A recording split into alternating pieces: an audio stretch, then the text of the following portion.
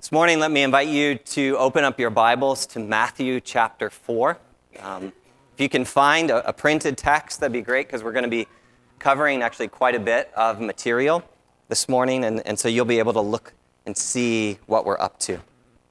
Each and every one of us belong to a family. Families of different kinds, and actually I think in some ways the family that we exist in and are a part of is bigger than we might first acknowledge or think about. Right? We have sort of our ancestry, the people we have descended from. We have our parents' families, our mother and father's families. We have families that we marry into, in-laws. We have close friends in our lives that function in many ways like a family to us, or parts of our family. And we have, things like our church family that come to sort of come around us and inform our sense of who we are and who we belong to. Family is this kind of complex web of relationships that create our sense of who we are, our identity. And in each maybe context or part of that web, there may be different understandings about what it means to belong.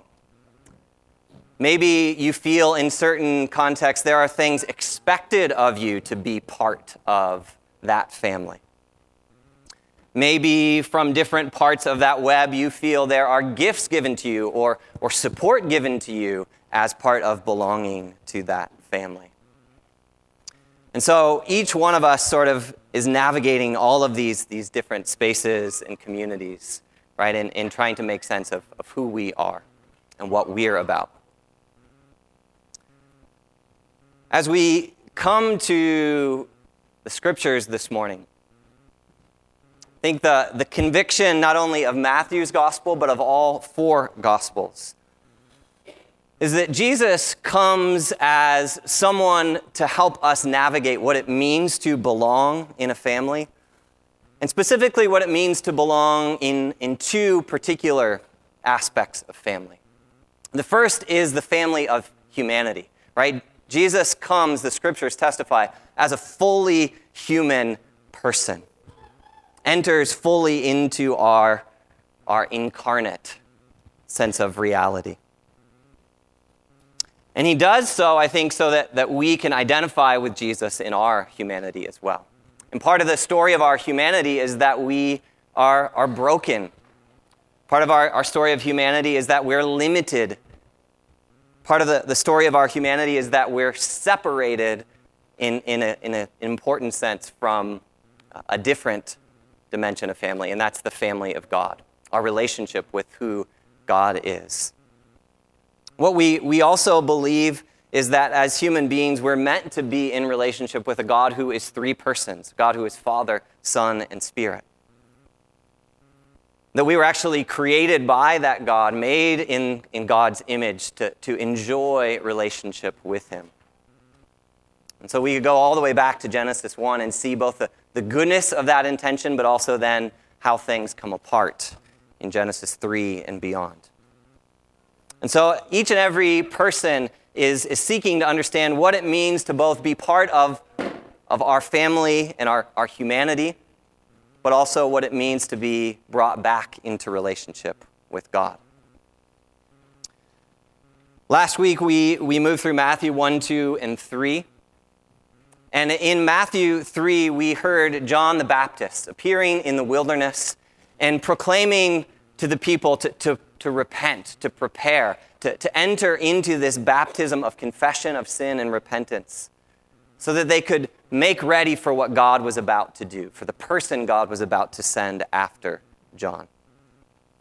And at the very end of Matthew 3 last week, we saw Jesus appear with John by the Jordan in this act of baptism. And we said that as Jesus did that, he was bringing into fulfillment the fullness of what God had prepared to do in all of creation, in all of history, in all of time. There was a fulfilling taking place in that moment as Jesus entered the waters of baptism. And we said that two important things happened when Jesus chose to receive John's baptism. The first was the miracle of Jesus' humility. We said that Jesus entered into a baptism of confession of sin and repentance, not because he had sin to confess, but because he desired to identify fully with us in our humanity, in our brokenness, in our great need to be restored to relationship with God. You okay? Jesus enters into those waters to identify fully with our humanity. But we said that when Jesus entered those waters of baptism, he also transformed them. And that as Jesus emerged from that baptism, right, the heavens were parted, the Spirit came to rest upon Jesus, and the voice of God the Father spoke over Jesus in that moment and said, "This is my Son, who I love and in whom I am well pleased." And so we see Jesus is coming down fully into our humanity, but also then coming up out of those waters to show us what it looks like to be God's true Son, God's true sons and daughters, to be drawn back up into that perfect relationship with our Father. So this morning, as we move into Matthew chapter 4, I want us to keep all that in mind as kind of a backdrop. Because I think Matthew chapter 4 has a lot to say about how we are joined to Jesus as the true Son. And how we ourselves begin to live as God's true daughters and sons because of who Jesus is and because of what Jesus does. Let me pray for us as we open up to Matthew 4. Jesus, there's so much to who you are that we need help, not just mentally understanding. Lord, we need help for this gospel to be good news to us, to be applied to our hearts, to be applied to the complexity of all the relationships that we navigate as persons, so that we might live from a place of fullness, of healing, and of wholeness. So Lord, I pray as I preach this morning, may the words of my mouth, may the meditations of all of our hearts be found pleasing in your sight. Would your Spirit come and help us in this work of proclamation, of application, and of obedience. It's in Jesus' mighty name we pray. Amen.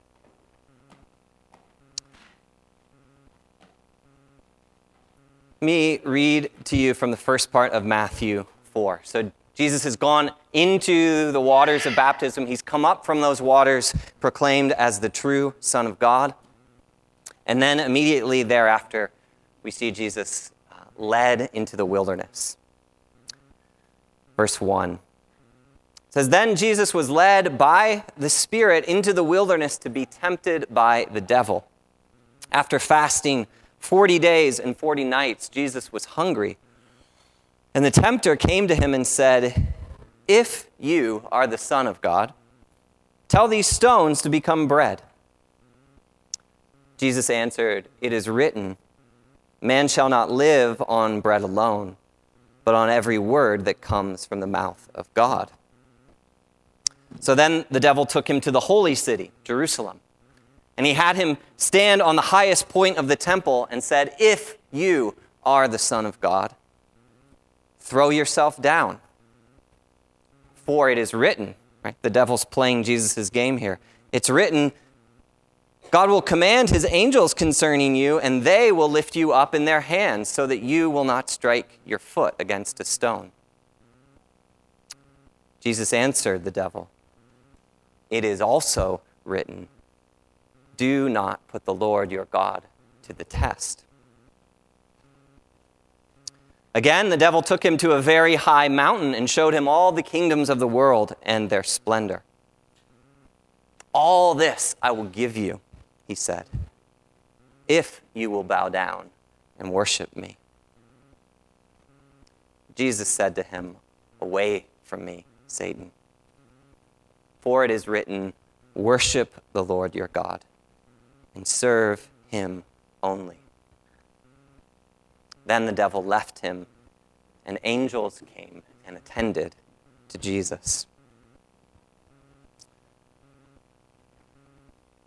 There is a testing that takes place here at the beginning of Matthew 4. A testing, I think, of Jesus' sonship.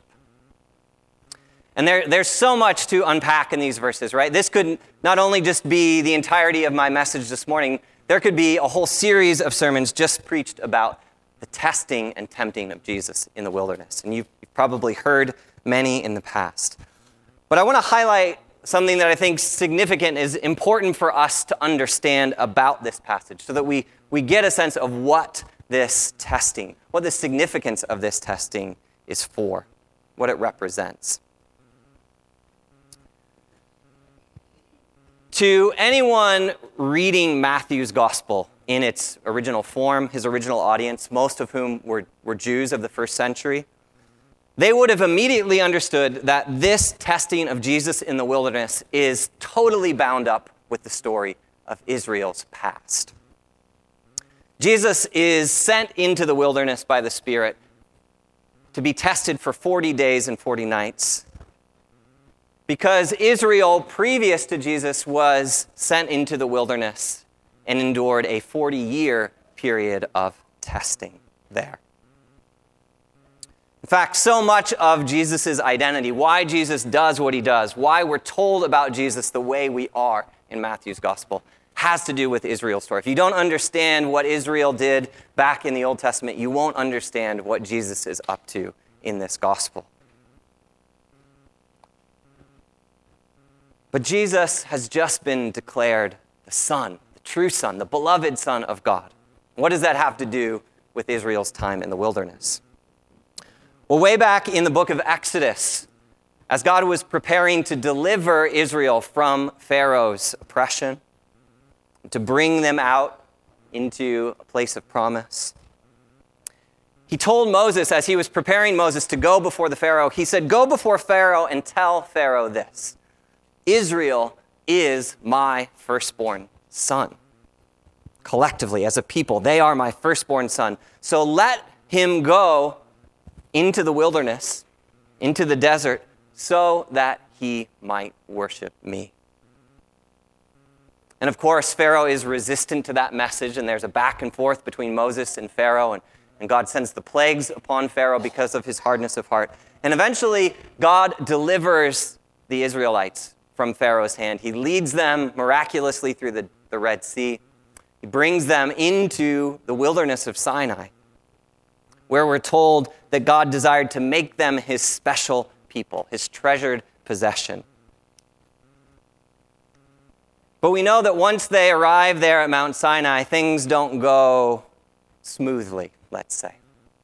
Right? The remainder of the book of Exodus and Numbers and Deuteronomy tells the story of how Israel struggled to live out of this identity as God's son, as God's chosen people, as God's beloved people, as his sons and daughters.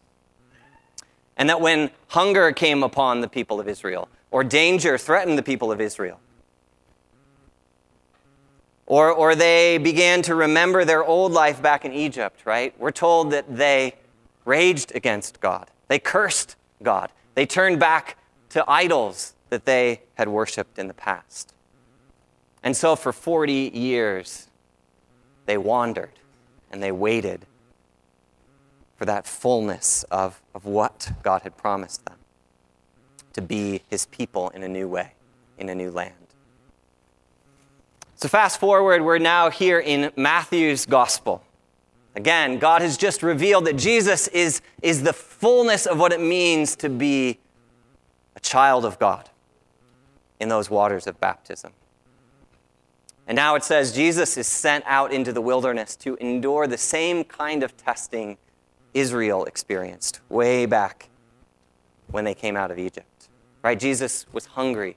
Jesus was tempted. Idols are put in front of Jesus to pull him away from that new sonship that's just been revealed. And notice that the devil's strategy in trying to pull Jesus away and in trying to test this idea that Jesus is God's true son is to put before him this idea that Jesus' sonship is conditional. Look how many times Satan uses if-then language in this passage. If you are the Son of God, Jesus, tell God he needs to feed you. If you are the Son of God, tell him to rescue you. If you are the Son of God, tell him to give you whatever you want. To the devil's thinking, worship and sonship and relationship with God is predicated on conditions, where we do one thing so that God will do something in return. It's an if and then kind of relationship. But is that what it means to be the true Son of God? Is that what it means for us to be sons and daughters of God? Is it about conditions? And depending on the family that we grew up in, maybe depending on the church families that we've worshiped alongside of, some of this way of thinking has probably seeped into our bones, seeped into who we are. We may have come to think about God as someone we need things from and who expects certain things from us in return. And we get into this cycle of trying to meet God's expectations or to satisfy him in some way, to gain his sense of approval.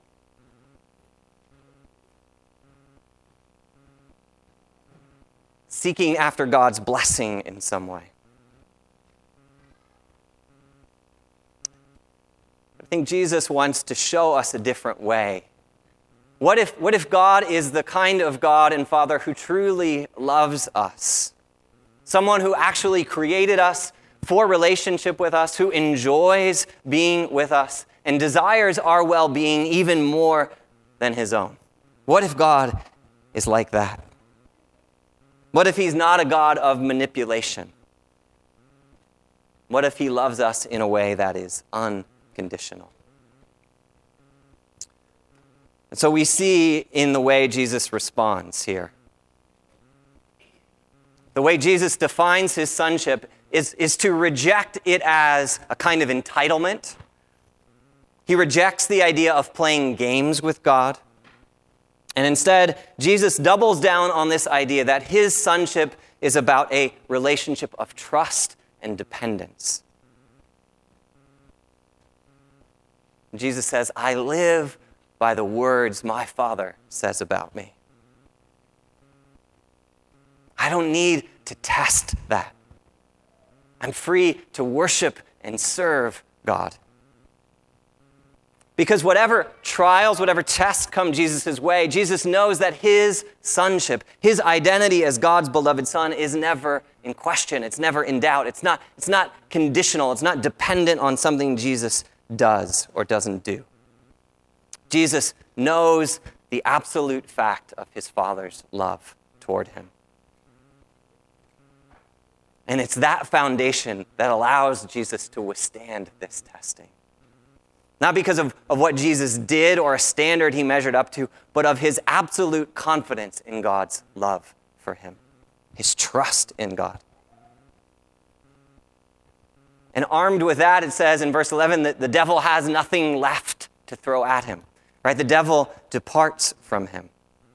The devil's schemes are emptied of their power in the view of this unconditional love. And so then Jesus moves from that place of testing, and he is freed to go about his mission, starting in verse 12. And Jesus' mission is going to be bringing you and I, bringing the rest of creation into this understanding of what it means to be true sons and daughters. Look at verses 12 and following. It says, after this time of testing, when Jesus heard that John the Baptist had been put in prison, he withdrew to Galilee. And leaving Nazareth, he went and lived in Capernaum, which was by the lake in the area of Zebulun and Naphtali, to fulfill what was said through the prophet Isaiah. Land of Zebulun and land of Naphtali, the way of the sea, beyond the Jordan, Galilee of the Gentiles. The people living in darkness have seen a great light, and on those living in the land of the shadow of death, a light has dawned. From that time on, Jesus began to preach, "Repent, for the kingdom of heaven has come near." As Jesus was walking beside the Sea of Galilee, he saw two brothers, Simon, called Peter, and his brother Andrew. And they were casting a net into the lake, for they were fishermen. "Come follow me," Jesus said, "and I will send you out to fish for people." At once they left their nets and followed him. And going on from there, he saw two other brothers, James, son of Zebedee, and his brother John. They were in a boat with their father Zebedee, preparing their nets. And Jesus called them, and immediately they left their boat and their father and followed Jesus.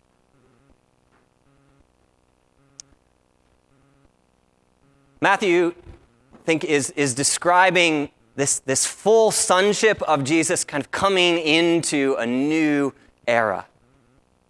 A new day is dawning. And so after those 40 days and 40 nights of being tested in the wilderness, this passage is like a sunrise coming up. Or maybe more precisely, the rising of God's true Son, like coming to his people. The unveiling of the glorious brightness of who Jesus is. And yet again, Matthew wants to connect it back to Israel's story. He wants to show us through Scripture that Jesus is this fulfillment of everything that has been promised by God. And so he quotes from Isaiah 9. "The people living in darkness have seen a great light. Those living in the shadow of death, a light has dawned on them." And in many ways, we're told by Matthew that the rising of Jesus' ministry coincides with the setting of John the Baptist. Right? John is imprisoned by Herod. Eventually, John is going to lose his life to Herod. But Jesus comes at that moment, and he takes on John's mission. In many ways, he inherits and he begins to fulfill what John has been doing all along. And notice in verse 17, that Jesus' primary message is actually John's old sermon. Right? As Jesus comes and brings the glory of his good news to Galilee, he says exactly what John said back in chapter 3. "Repent, for the kingdom of heaven is near." It's here, it's among you, it's close at hand. Which I think is a reminder to us that John's message, the message of repentance, is a gospel practice. It's this idea of turning our lives over, of reorienting our lives, of making space in our lives to welcome in the fullness of what Jesus desires to do. The fullness of all the things that God's kingdom loves and we do not. But we're preparing ourselves, we're attaching ourselves, we're saying yes to what Jesus has brought in his fullness. Not only does Jesus borrow John's old sermon, but Jesus actually comes and begins to collect John's old disciples.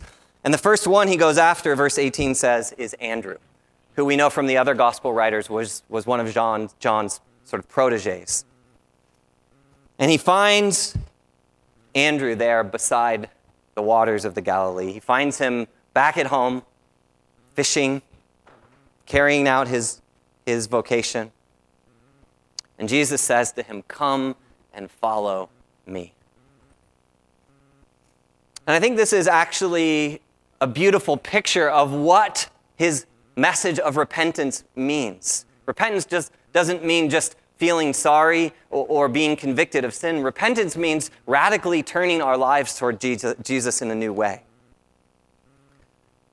And so Andrew and then his brother Simon and then these other sons of Zebedee, right, as they say yes to this invitation, they are modeling repentance for us. They are turning away from one way of living and turning toward Jesus in a new way.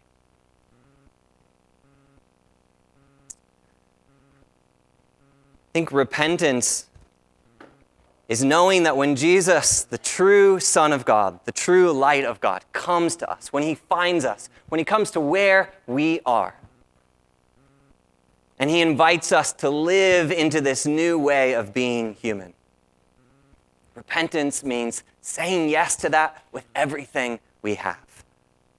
Turning the keys of our life over to Jesus so that we might experience this new way of being.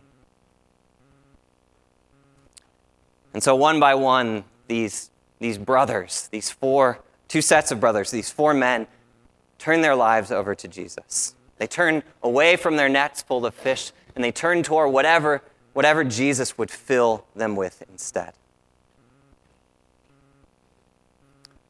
A couple things I want to say briefly about that choice, this call of discipleship that we see unfolding here.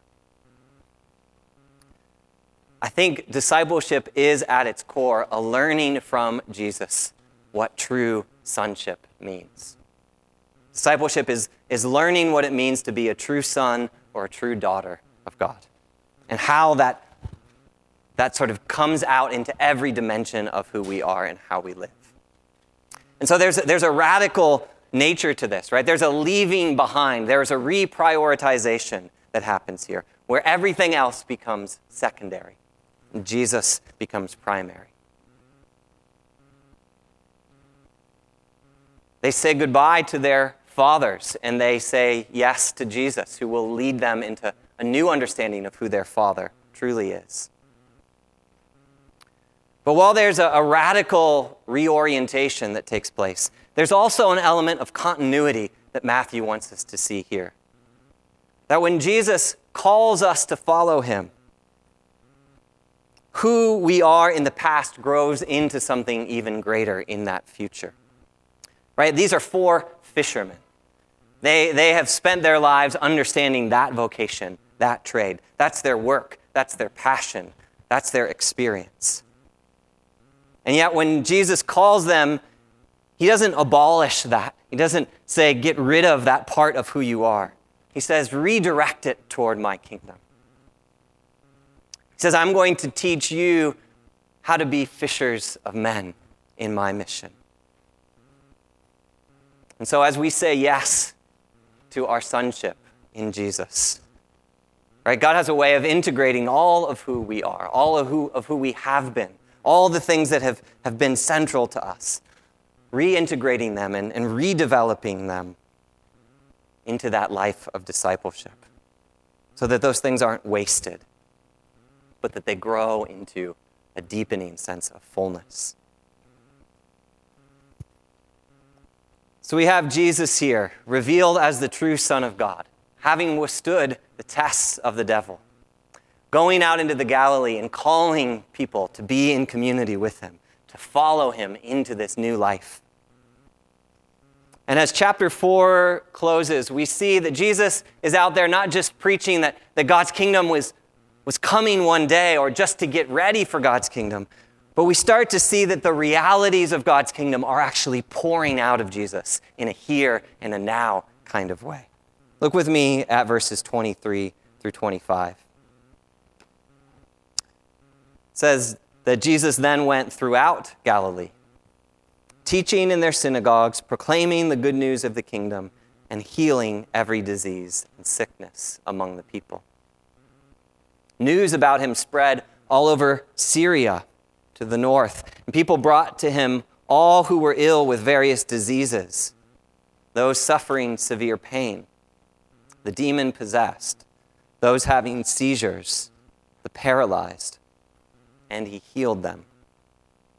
Large crowds from Galilee, from the Decapolis, which is this whole region around the Sea of Galilee, Jerusalem and Judea to the south, and even the region across the Jordan, followed Jesus. I think these last few verses illustrate for us what the ministry of Jesus' sonship looks like in action, in practice. And in verse 23, we're given this sort of threefold description of what Jesus has come to do. As he goes throughout the Galilee, he does three things. First, it says that he teaches the people. He goes into the synagogue and he opens up the scriptures in a new way, in a deeper way.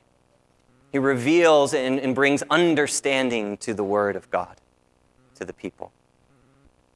Second thing it says that Jesus does is he proclaims the good news of the kingdom, which I think is more than just knowledge or content, right? It's a proclamation. It's like a crying out, a bringing of news that I think is directed at the heart. It's directed at the relationship of the human being with God. And it says that something new has come, that something powerful has come, and that change is possible, that there's a reordering of things. That God is for us in a powerful way. And thirdly, it says that as Jesus goes through the Galilee, he also begins to heal physical bodies, human disease, sickness, oppression of the human spirit. So I think we could say that in these three dimensions, Jesus is ministering to the whole of who we are as human beings. He ministers to our minds and our intellects. He ministers to our emotions and our relationships. And he cares for us as embodied people. There's no part of our human reality that the sonship of Jesus doesn't touch, doesn't affect. Jesus' ministry is expansive. It's comprehensive.